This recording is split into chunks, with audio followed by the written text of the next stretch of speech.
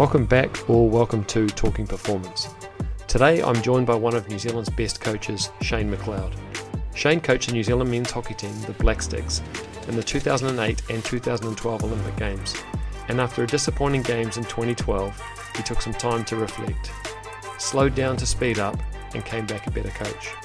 That evolution led him to coaching the Belgium men's hockey team to Olympic gold in Tokyo, to go with the world title in 2018 and the European Championships in 2019.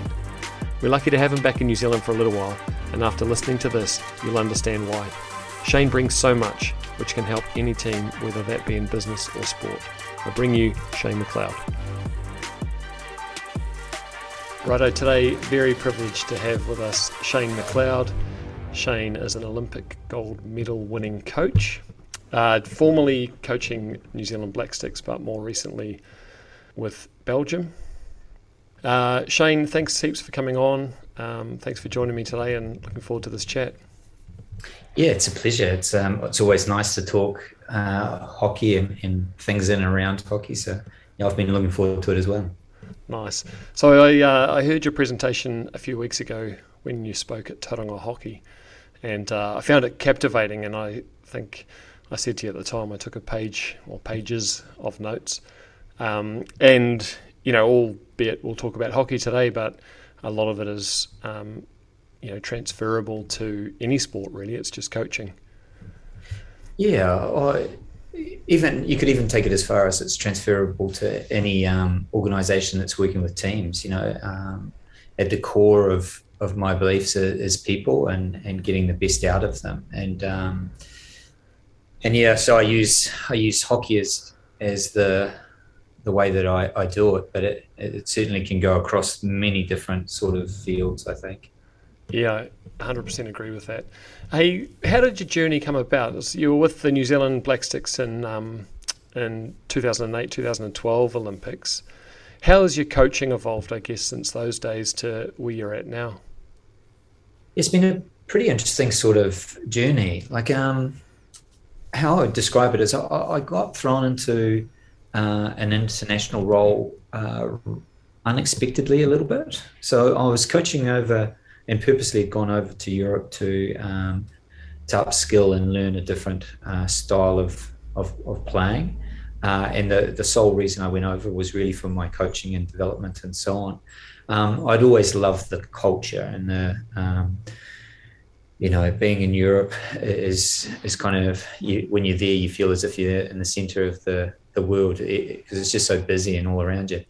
And so I was attracted to that as well. But in regards to the coaching, I went over there and then got asked to come back to work with Kevin Towns. And Kevin at the time was the New Zealand Black Sticks men's coach. And he really was an outstanding coach. And I held him in quite high esteem even then. And I came back to work with him. And 6 months later, he changed over the programs. He went over to the women's side. And he tells me that's not because I came back and was working with him. It was just one of those things that happened. So I was kind of searching for a new mentor, and no one was really sticking their hands up. And the CEO of New Zealand Hockey at the time, I flew up and saw him and just tried to explain why I wasn't going to go for the position, because I just thought, look, it's too early. I want to do it when I'm ready to do it. And he said, okay, that's fine. But then a couple of weeks later, he gives me a call back and says, look, no, we haven't had anyone else put their hand up. Can you take the Dutch team, a series against the Dutch team in January, and then we'll try and find someone after. And I thought, oh, look, I can do that. It's not a biggie. They're just world number one, and I haven't beaten them for probably 26 years or so. But I thought, oh, look, it would be a nice little challenge. And so I took the team, and what I did, because of the insecurities, I probably surrounded myself with the group and really drew upon their skill set to give me a hand. And in doing so, we kind of both went on the journey at the same time of designing a game plan and putting a game plan out that was really simple, but everyone knew it. And so it was really the ideal game plan to play against Holland. And we won our first game. So I was thinking, what's everyone talking about? This coaching is easy. And that continued along that line for quite a while. And it probably wasn't until after Beijing that I kind of got caught up a little bit and went off in the wrong direction. And the direction I went off was I thought I had to study more about the game and learn the game more and more and more. And in doing so, I kind of moved away from the stuff that I was doing well, the involving the players and so on. And at some point in time, I kind of lost my team. And somewhere between 2008 and 2012, we kind of separated. And so we were working along beside each other rather than amongst each other. And we had a really disappointing Olympic Games. We finished 9th out of 12 teams. And when you're a better team than 9th, that really hurts, And so it was quite a big reflection moment.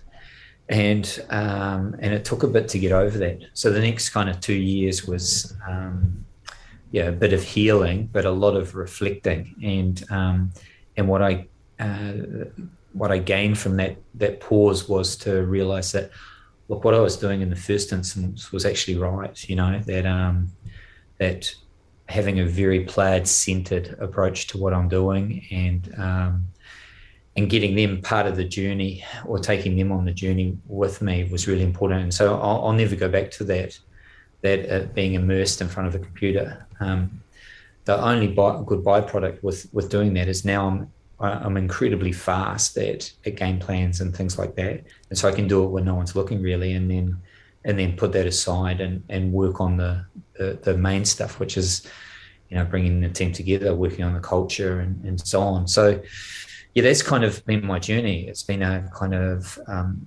return to the beginning, but hopefully with a slightly better version of the game that I first introduced. Yeah, right. Did you have a moment in that between 2008 and 2012 where you realised that you'd lost the group, or was it on reflection? No, you know it, but you get caught up with some other things as well. Like New Zealand is such that you don't always have the luxury of having development moments. Especially if you're in the head role of a program, or even if you're a black stick or an all black or things like that. People have an expectation that you go out every game to win, and things rely on it. People's jobs rely on it. People's selection, funding, all those type of things are geared for result. And it's very difficult to shift your focus away from that, knowing that the result is actually what everyone else is judging you by. And you have to be a bit brave, and so, at some point in time, I was so worried about the result that even though I was losing the group, I couldn't get them back. I didn't know how to change that. I call it the grip, and I've spoken to a few coaches that recognise that term, because I think it describes it quite aptly. Yeah. And so when you start to go, if you look at your 2008, where you were player-centred but possibly from a really vulnerable place, to then how you are now player-centred, what's changed in that space? How have you evolved that? Well, just become braver and more creative in how I do that.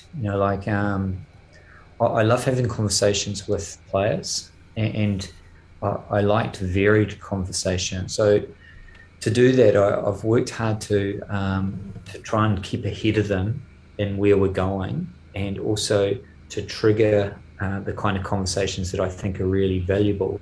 And most of the time, athletes, they just need a little bit of a guidance as to how they shape their own development.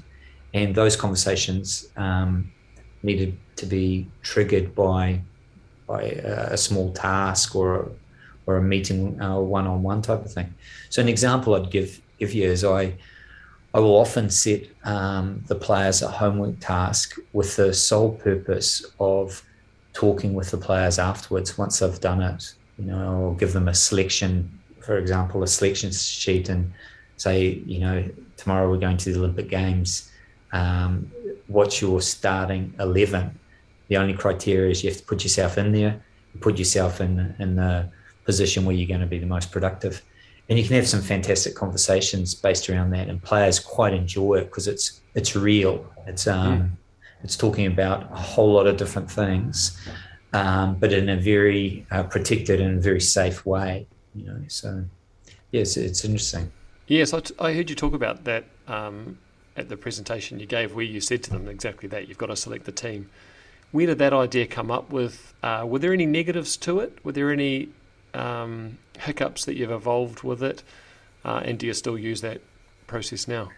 Yeah, I still use that one. It was sometimes you think of something and like if you start a new project, I find that that's the best time to get that the substance of work out in front of you. And so if I take over a team, before I even make contact with them, sometimes I do observations with them for sure, but before I do any sort of coaching or trying to develop them, I try and put in place what are they missing and where are they at. And I usually look at 3 areas. I look at them, the hockey, which is obvious. So, that's quite a big piece of work and you can't avoid that, but that's a given. So I move that aside. The next bit that I look at is at their culture. How are they operating as a group? Where are the opportunities that they could operate better? Who are key influences in the group? How do they impact? Is it a positive, negative way? And so that's quite a big piece of work, and that's where a lot of the ideas get stimulated from. With most teams, there are some things you can guarantee. One is that they're competitive. They're competitive people, so they know how to. They know the hierarchical way of winning.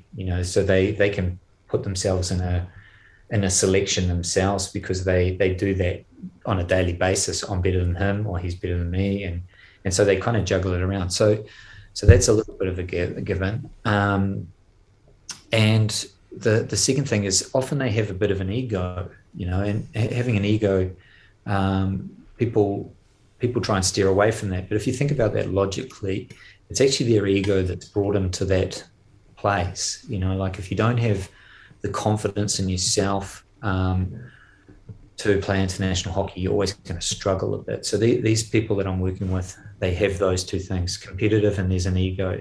And so how do you get those things working in a direction that is for the benefit of the individual and the collective group? And that's really what culture is doing. It's understanding what makes people do what they do and then guiding them so that they have the best possible impact with those around them.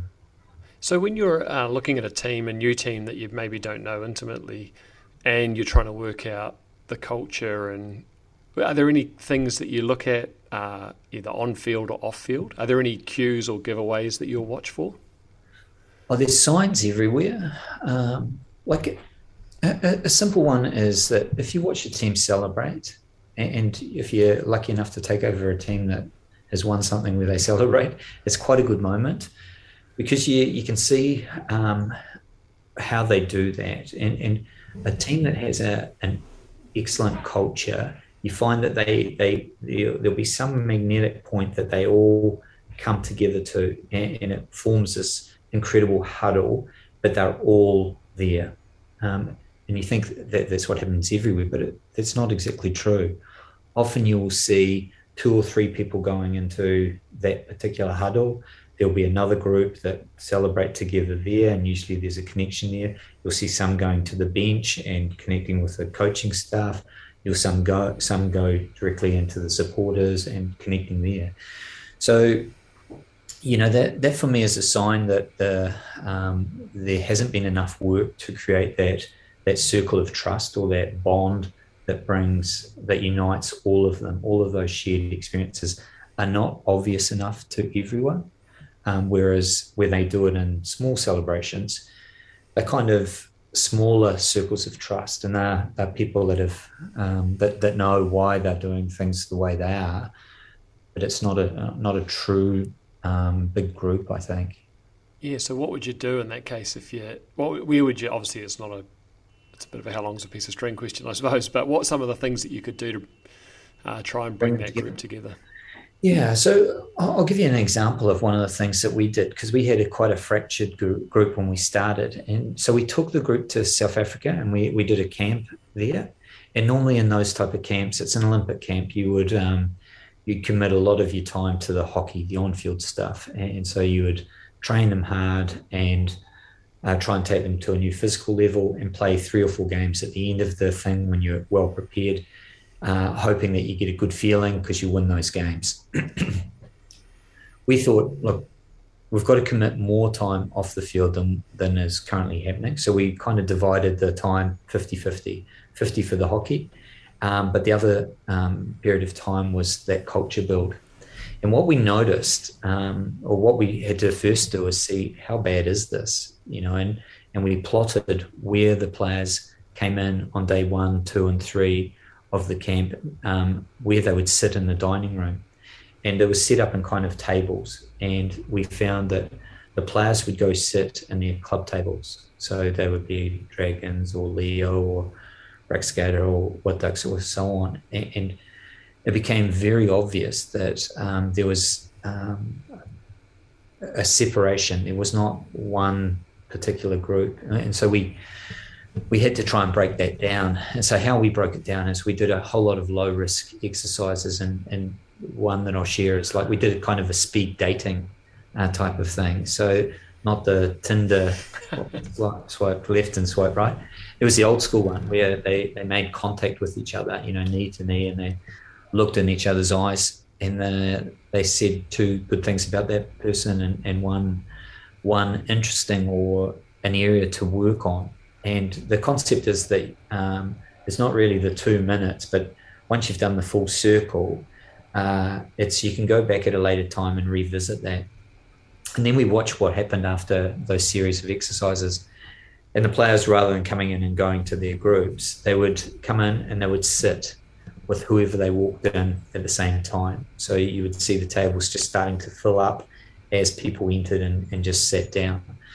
We also saw players that would get up and they would walk from their old place over to a new one and revisit that conversation from earlier. And the last thing that we noticed was that the whole volume in the dining room was getting louder and louder and louder. And we thought to ourselves, and we actually looked at each other and said, this is the first time we've actually seen the Belgium Red Lions team. Up until that point in time, it'd just been a collection of players. Mm. When you did the speed dating, did you have any coaching intervention after that? Was there any questions, and did the players record what feedback they got, and were they expected to do anything with it, or was it just left as it was? So we kind of, we the whole time there was a little bit of feedback about where we were going and so on. And like we would always ask them what's their observations, because we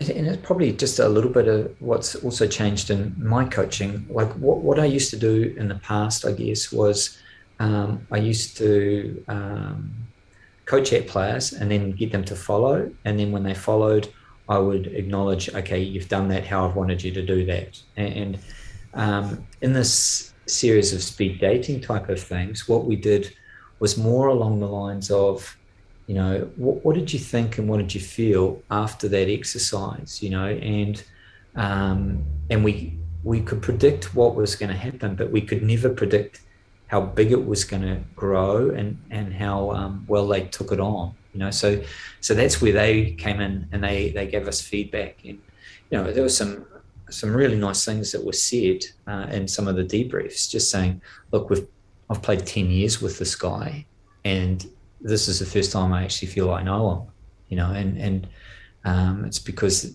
you can be in the same room with someone, but you can be sitting by yourself it's pretty easy to do. So yeah, so that's kind of yes, such an interesting area, I think. Yeah, absolutely. One of the things I sort of love about doing this is I get to chat to people like you, and just how you framed that up was like so much learning out of that around, your in the past you would have gone in with your own expectations and done it your way, but actually there's a bigger picture at play there. Yeah, and it's what I find really nice now is watching how organic it can grow. That's we even use the terminology, we plant seeds, and another example, have I got time to do examples? Yeah. So one example that I often tell that had such an incredible ripple on effect was that one of the homework tasks that I gave the guys to do at the end of the interview, I asked them a couple of quite tricky questions, and I know they're tricky because I just want to see them how they're a bit uncomfortable. And I asked them, what do you bring to the environment? Why is this a good place with you in it? And they always think I'm talking high performance, and they always think I'm talking hockey from past experience. And so they say, oh, look, I run fast, or I train hard, and I stop them. I said, no, I haven't asked you correctly because you're not answering it how I think it could be answered. So I said, look, if you weren't here, what would we miss? Why is this a good place for others that you're in it? And again, I know it's a tricky question. And then I tell them, look, I've got this list of 25 projects. And if you can't think of something at the moment that you're doing that makes this a better place, you can have a look at my list and you can choose something, and maybe you can drive that from now until, over the next few months and see how it goes. They always ring because, or they always come back to me. And I think it's because they don't want to have a look at my list and they're a bit worried about the but one guy in particular rang me, and he's a super nice guy, but not in the core of the group. He kind of sits just a little bit on the outside, and he rings me, and he rings me quite late at night, 11 o'clock, and that might be one of the reasons he sits just outside that main group. But his conversation goes like this. I would like to have a small budget. And the reason why is I've got a friend that has a fruit and vegetable store, and he's really keen to do something for the Belgian Red Lions. And so what I thought is I could, on the double training session days, I could do an order the day before. He can drop off a whole lot of fruit and vegetables and stuff. And then I'll get a couple of blenders, and that's what the budget's for. And I'll make some smoothies. And then the guys can go have their shower after the first session. I'll make the smoothies and pour them out, and then I'll go have a shower and I'll join everyone for lunch. And it's such a good concept. It covers a lot of things, It's nutritional. It's very giving, and I quite like that. It's serving and stuff. So I said, let's try it for a couple of weeks and see how it goes. And very quickly, you could see that this project was a real winner. And each time he came back from his shower, he was inundated with, thanks, that's awesome, great, such a nice smoothie. Does this one have almond and avocado in? What's the recipe? But everything just brought him closer and closer into the group. And if that's all it was, then that was enough. But the profound thing was that in making the smoothies, what he would do is he would go out the back and he'd work with the catering staff. And in doing so, he learned how incredibly proud the catering staff were to be preparing food for the Belgian Red Lions. It was kind of their Olympic journey and their claim to fame. And he passed that information back through the guys.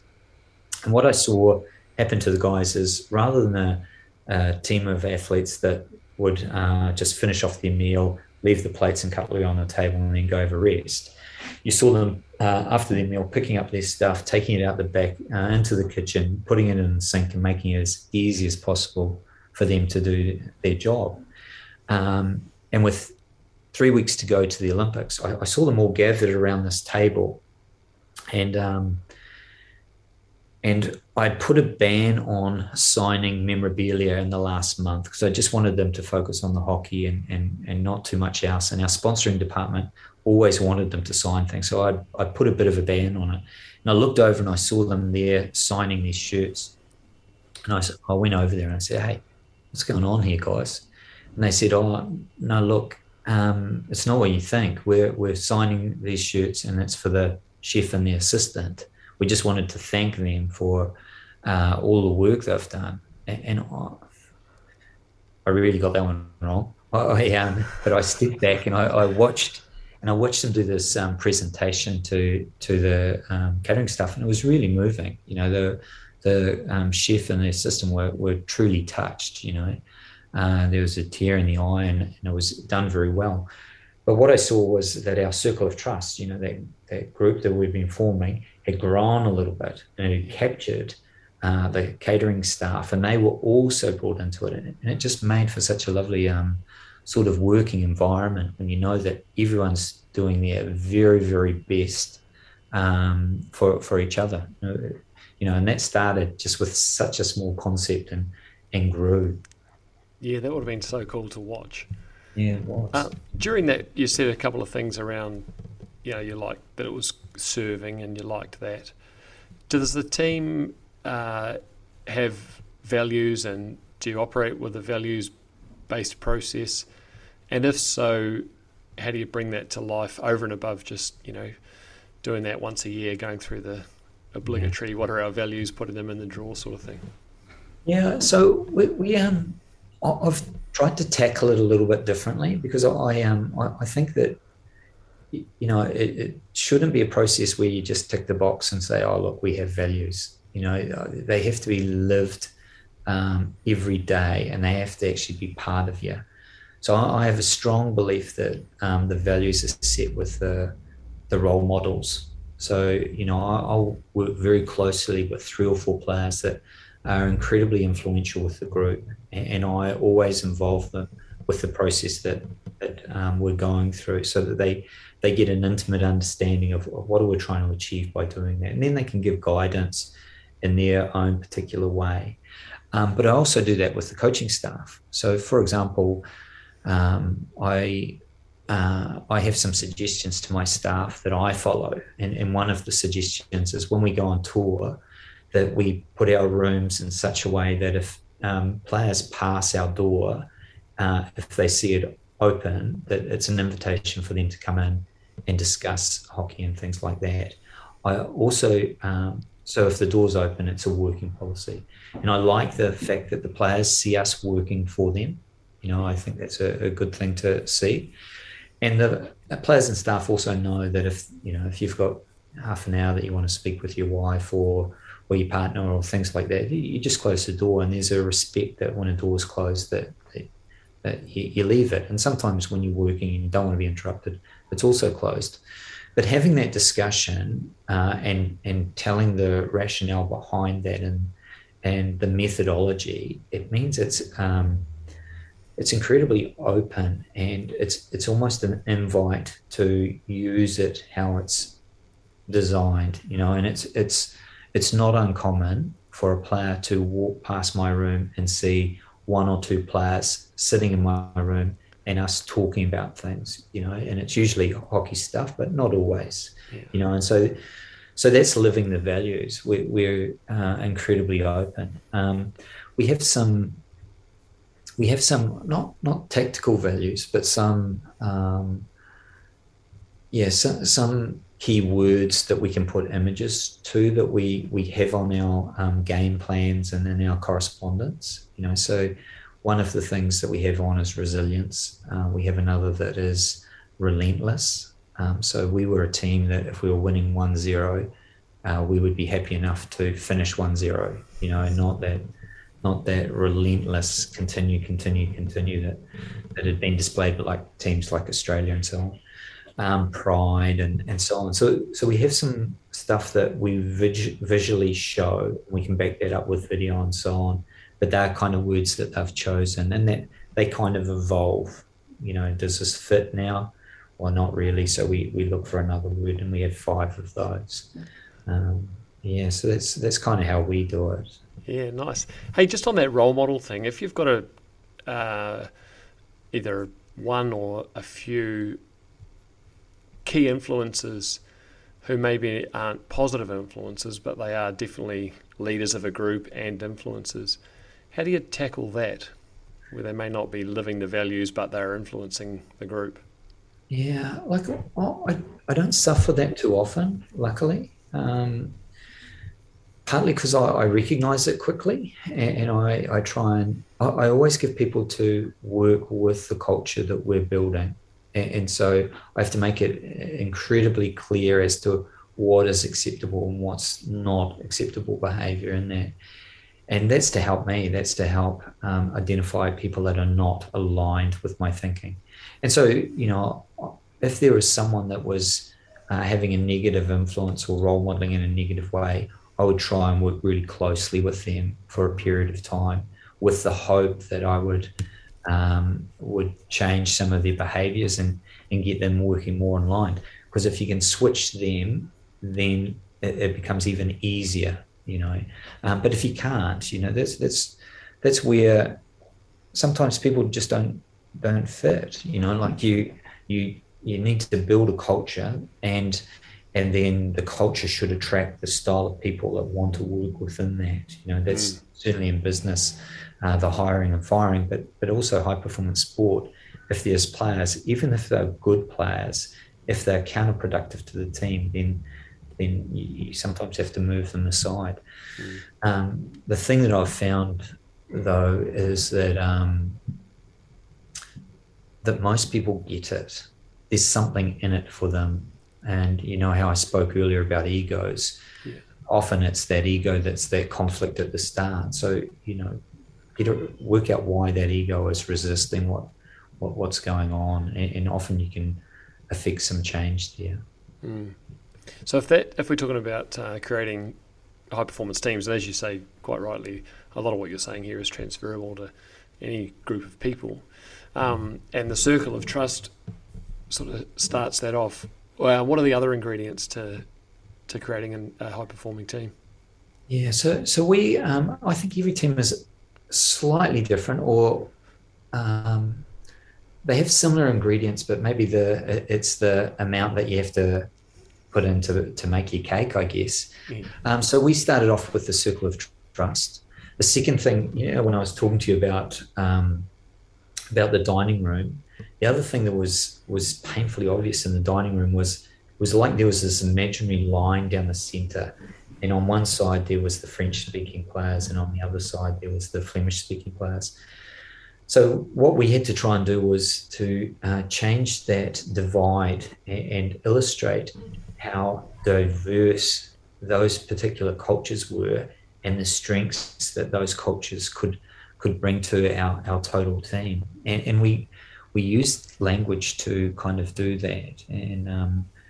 And being a Kiwi, I'm actually not so good at French and not so good at Flemish. So I sat in this strange little place, but a great place to observe. And what I observed was that Belgian people have this incredible gift. They have their gift that they can speak to the person that's standing in front of them in the language of that person. And they'll switch very quickly from French to Flemish to English, often to Spanish and even German. They're so talented. And so I said to them one time, look, let's use that to our advantage. Like when we play Holland, let's do our tactics in French. We can operate and all you guys know what's going on. They don't know what's going on.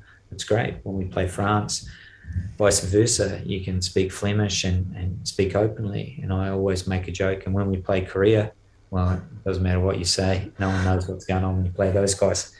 But it's just a new way to present something that's always been there and been seen as divisive. And I saw it as, such a way to collect the group and make their collective IQ so much greater, because they do think a bit differently. And it's really topical at the moment, the gender diversity and ethnic diversity. This is a country that has those different cultures operating in that area. And had to tap into it, and so that became one of our ingredients. The other one was, what that was actually really interesting, was that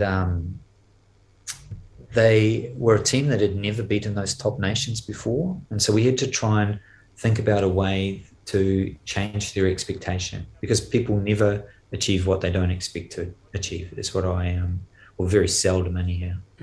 And so we designed a room, an Olympic room, and we put all of our tactics and stuff around the room. So it was kind of like a three-dimensional playbook. We had a coffee machine in there so the players would come in. We had the physio bed so that, when people were waiting, they were looking at the room and things like that. And we also put up these photos. And on these photos, we blew them up as big as we possibly could. And they were photos of Australia, Germany, and Holland. But what was specific about them was that there was a Belgian player in the center of the photo in a dominating position. They had just scored a goal against them, or running with the ball and people are trying to tackle them. But certainly they were the masters in that picture. And you can imagine the players would come into that room, they'd have a coffee, and for 10 months they were surrounded by that type of imagery, and it gave them that belief that they could win that. And they'd never beaten Holland in their history, not 20 years ago or 30 years ago, in their history. Yeah. And the day before the semi-final of the Olympic Games, they wanted to play that game. They wanted to play Holland because they thought that they were going to beat them, and they did. And I think that imagery played no small part here. Yeah, absolutely. Initially, when you put the imagery up, I would assume you get a sense of excitement from the players and buzz. Is there anything you did to build underneath that to reaffirm that? So the language was also an interesting one. So we did kind of not a propaganda campaign, but just an awareness campaign that I took a whole lot of clips of teams that were going to play against Australia and things like that. And I demonstrated how often the captain or the coach would talk, and it would go something like this.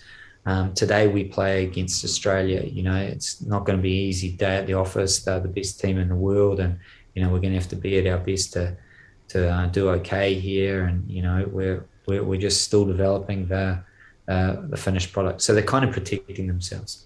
I said we don't do that, and I gave them a different example. I said it went something like, I'm really looking forward to playing Australia. They're one of the few nations that comes close to matching some of our areas of game, and I'm interested to see where they're at and see if they've made any gains against us. And it's the same conversation, but one is not conceding that one team is better, and kind of putting yourself above that. And now when we watch teams talk about us, they protect themselves. And so our guys gain a bit of confidence with that. And it's really interesting to watch how they've evolved from being almost scared to play someone to wanting to, that desire. Yeah, so in terms of debriefing, if you did play, let's say, Australia in a 3-Test series and you lost 3, would your language would still be shaped in that same way? Yeah, it would. So you have to be real. Like you can't, like if you got thumped. But the teams, we were getting closer and closer to those teams. Every month that we were progressing, we were getting closer and closer. And so you can paint the picture in different ways. So statistically, you can outstat teams, for example, and still lose games, depending on what the stats are that you're looking at. But what we were doing was we were measuring our progress. So we would take past games against Australia and look at the areas where we were getting more and more dominancy, and that helped us. Like players knew that we were making those gains; it just needed to be presented in good ways, and that's also a directional thing. So in the past, what would have happened would be that they would show clips of Australia doing well, and saying, oh, look, we need to fix these type of things. When I presented to the guys, I would often show this is what we're doing well, and this, they were very lucky to not concede a goal here. If we had done this little bit a little better, then it's 1-0 to us. And so again, I was really mindful with how I presented that. Certainly had to be believable, and it was believable. It was an easy story to tell, but your words are incredibly powerful in those situations. It must have been wickedly satisfying to, assuming if they hadn't Holland they hadn't beaten. Was it Holland they hadn't beaten? Yeah, and then to become, so if you've never beaten a team in the history, but then you become Olympic gold medalists. From a coaching point of view, from the journey, that must have been pretty special. Oh, it's a wicked story. It's and a crazy ride, and incredibly lucky to be part of that. Like all the ingredients were there. And look, I'd love to say that I took them from zero to hero, but I was the fifth coach in 5 years. But each one of those coaches had given them a gift, and that gift had stayed in the program. So, for example, the first one actually shone the light a little bit on the team and so on. The next one, he affected their lifestyle. So he was a real bad cop and made sure that they stopped going out and they led a much more professional life, conducive to high performance and so on. The next one was very good technically and tactically. So, by the time I got there, they were this rough sort of diamond that had most of the tools, but no one had worked on the culture aspect. And so, it was just polishing, and getting them super shiny and trying to do that in a timely fashion. So it was good fun, really. Yeah, I bet it was. Did you make that explicit to the players? I was thinking as you were talking, man, you're so humble and open, vulnerable, egoless, I guess were words that were popping in my head when you were talking about the gift that those other coaches gave. I think takes a pretty special person to say that, I believe. Did you say that to the players when you came in and took over? Did you say, hey, look, obviously I'm the fifth, and I assume a fair chunk of them had seen all five coaches, some of them maybe not, but did you make that explicit to them? Yeah. And I think one of the skills that I have is I observe. Like I do have the ability to step back and watch, and it helps me in a number of areas. And it certainly helped me to, when I took on the job, to be very clear and quite precise as to what I spoke to the players about, because what they were searching for was affirmation that all of these years hasn't been a waste of time, and I never tell anyone anything that I don't believe as well. And if I didn't tell them that, then I'm holding back quite valuable information, So, I do find that, I find it useful. The other reason I quite like being an observer is it often will put me in a point of strength. So when I took over the team, they knew me but didn't know me, and they thought they knew who I was. And so there was kind of, the same type of mystique that they had for these other teams. They had that a little bit for myself. And so I was very mindful that I didn't want to let them down or be in a situation where I lost a little bit of that belief. So what I would do early is I would often just ask a question, even if I didn't know the answer. And I would watch how they would go about offering solutions and so on. And because they were really clever and articulate, I was able to sit back and then pick out all of the best of what they were presenting and all their arguments. And then at the end, I could summarize. And because my summary was very succinct and it was on point, it was quite impressive. But it was none of my information. It was just because I listened well and put it in in a clear way that kind of brought everything together, that they loved that, because they felt, oh, look, his ideas are the same as ours, but they're just one level up, and they're kind of up because I listened.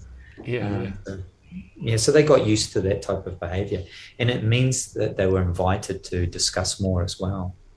Must be a safe place for them as athletes to be able to feel like the coach is there to serve you rather than necessarily you to serve the coach, which must be a nice place to play from. Yeah, well, I remember them. They told me about a debrief session that took over 2 hours, and how it started was the coach at the time had said to them, look, here's a clip. I want you to have a look at it and tell me what you think. Who's got a comment? And so one of them put their hand up and said, look, I think this. And he goes, no, that's not right. And so he spent the next 10 minutes explaining why that was wrong and this is the way to do it. And then he put up the next clip and he asked, and no one put their hand up, and he couldn't work out why. He just thought, oh, look, they don't know anything from then on. So he just hammered them for 2 hours, and they explained that to me, and it's an easy trick to fall into. You coach at people rather than all the information that they have out on the table. Do you have someone in your team, in your coaching staff, that will call you out if they think you've done something similar? Obviously not to that extreme, but yeah, I do. Like, I've been really careful to surround myself with quite different people. Well, it's not entirely true. There was one guy that I worked with that had a similar style, so a similar belief to me, about the culture and stuff like that. And I worked with him for the first kind of 10 months, and we moved quite quickly, but we quickly realized that we had to have different people. And so my assistant coach and the coach that's taken over the team now, he's almost the complete opposite, really. But we complement each other quite well. Like, I'm quite soft-spoken and I care a great deal for the athlete. He don't get me wrong, he cares for the athlete as well, but he thinks that at times it should be a lot harder and so on. And so we often have this debate about things, and to the point that we use each other very well. So he hates having little one-on-one conversations with players and stuff. But if we're trailing in a game and I've given them some factual stuff, and there's still 10 or 15% of the players that need a bit of a harder voice, you can see him in the back of the changing shed say, oh, I'm ready, let me at him. And he'll come and give him a blast, and he's good at it. He keeps control of what he wants to say, but it comes across boom, boom, boom, and it's really effective. And collectively we tap all of those players quite well. And so, I think there's a danger when you have a staff that everyone pats each other on the back and say, oh, you did a great job. No, you coach really well today. You actually need to have different people challenging you the whole time. You also have to trust and that they're doing it for the right reasons. But that's your most healthy staff, is if you've got all of your bases covered off. So I can only assume he's got someone like you now and as his assistant? Yeah, well, I'm going back there just to do a little bit of stuff to see how that's going. So there'll be a different dynamics because he'll come in. And he's also, when you're in different roles, you take on some different characteristics. And, when we're working together, his role was to be my opposite. And so, I hope that he's actually taken on some of the things that he's seen being really successful. And you actually see that coming into his coaching now. He's quite a different character in the head role than he was in the assistant role. Yeah, I was going to ask you that. Do you think that let's say that you were the softly spoken, if we even just simplified it to good cop, bad cop, and I know it's not that simple, but is there a part of your development as a coach where you think you need to perhaps get some of those skills that he had as he needs to get some of the skills that you have, or do you think stick to what your strengths are? Well, it's actually a really good question. Like I do try. I've played around with it, and it's not easy for me. So one of the things that if I try and fire up and it's not real, what happens is I lose clarity, and so it's not always well delivered, and so so I don't think I'm as effective. I will still try and do it, but what I've probably got clearer at is people understand when I'm not happy. I give more clues away and more signs that this is not acceptable behaviour and so on. And I've probably learnt that a little bit through him, but I'll never go to the same extremes. It's just the same as he'll never coach how I coach fully, even though we can appreciate each other's strengths and weaknesses. I think you have to try and coach to your best characteristics if you can. Yeah, nice. And if you wouldn't mind sharing, I'd love to hear about your the Mount Everest and the imagery that you used with that, with the team and the vision. Yeah, so the Mount Everest was in trying to make things visual. We did an exercise with the athletes just about choosing something that we could relate to, see, and with that imagery keep on coming back to it, because if it's just words, then it's not always it's not easy to come back to and back to and back to, and you want something that can describe things in different ways. And so they chose the mountain, and the highest mountain in the world, and I loved that, being a Kiwi and knowing that Sir Edmund Hillary climbed that. And so now if there's a pub quiz or a Trivial Pursuit game that a Belgium hockey player's in, they'll get it right, because I told them about 8 or 9 times. But what's nice about it is you can use it in different ways. So what I did at the start is I put a whole lot of different letters on a picture of a mountain, and there's a road going to the mountain and so on. And I used it to try and get a gauge, where does the team think we're at? And it was so scattered. They had so many different thoughts as to where the team was. And that was understandable at the time. But by the time we were 2 or 3 weeks out from the Olympic Games, everyone was on the same letter. And that's really comforting to know as a player and as the coaching group that everything's aligned. We all have the same thoughts. We understand the difficulties that's gone before us, and we still understand what's ahead of us, but we know where we're positioned. And so that was quite a good byproduct of choosing a mountain. But I also like it because it helps tell that story of the climb. We often, when we look at a mountain, we think, at the top you're going to have this fantastic view, and you do, but it's only for such a short period of time, especially in comparison with, the climb up the mountain. And so I quite like it with high-performing athletes just to talk about that daily grind that has to happen sometimes. When it's the middle of winter, it's dark, cold, and you go and you have your first training session, and you're still a bit sore from the night before. You have your lunch and your smoothie, the highlight of the day. Then you get ready for your second session, and by the time you leave, it's cold and it's wet and dark. And get home, you lie on the sofa, and you just want people to bring you food and look after you.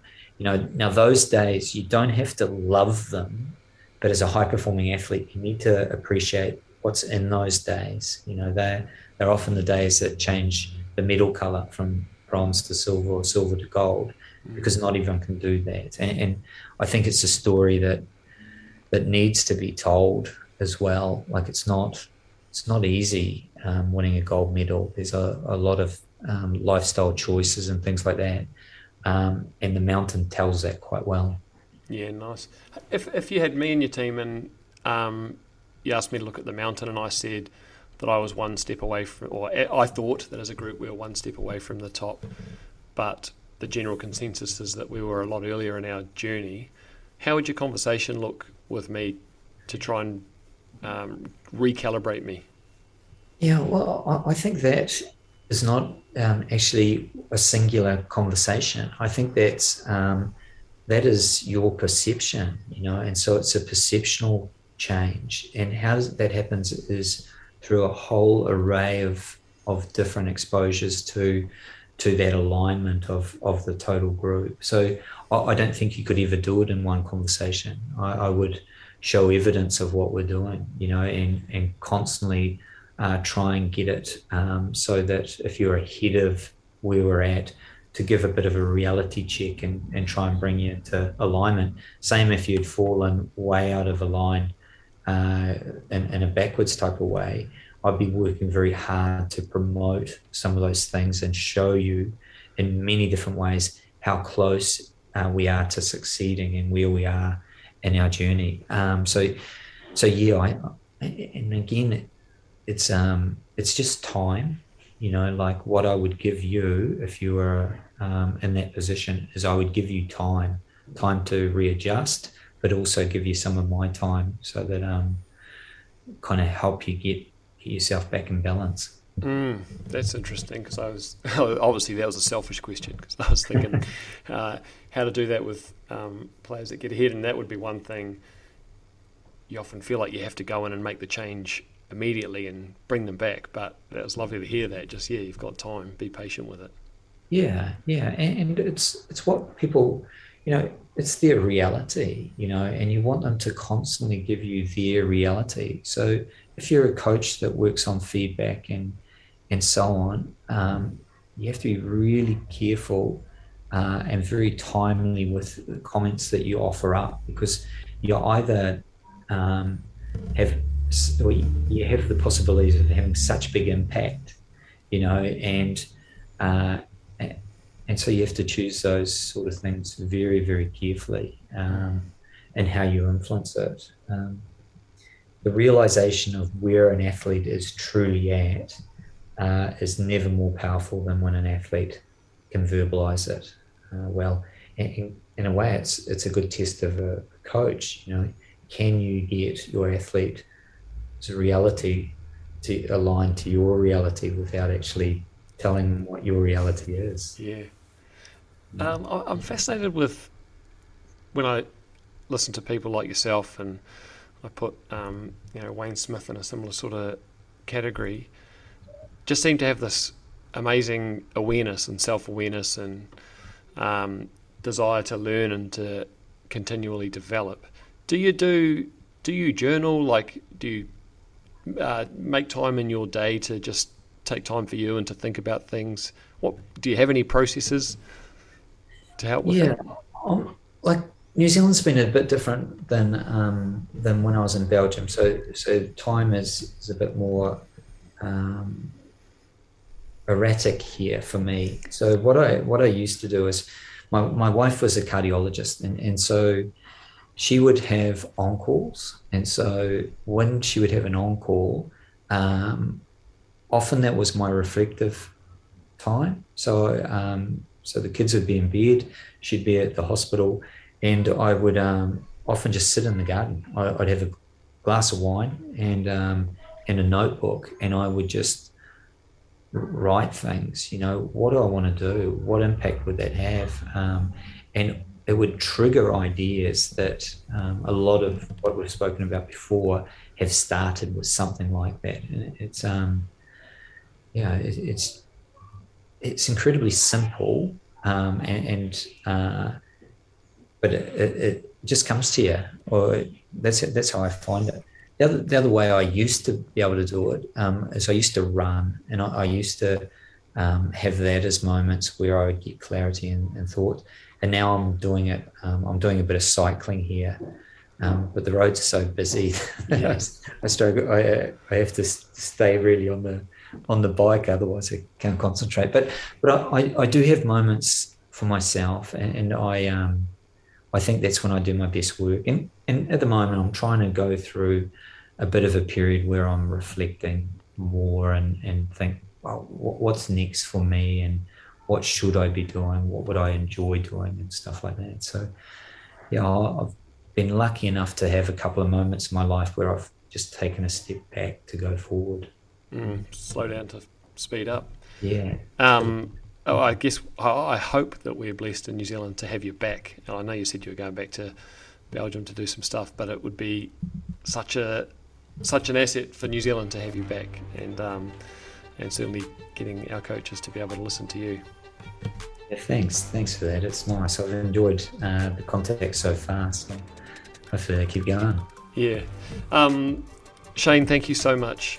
I really appreciate it. I feel like I've learnt so much from this chat, and I've got a fair bit of self-reflection to do actually as a result, which is lovely. Thanks for taking the time to do this, and good luck with your next venture. Oh, it's really a pleasure. I enjoyed it a lot. Okay, thanks very much.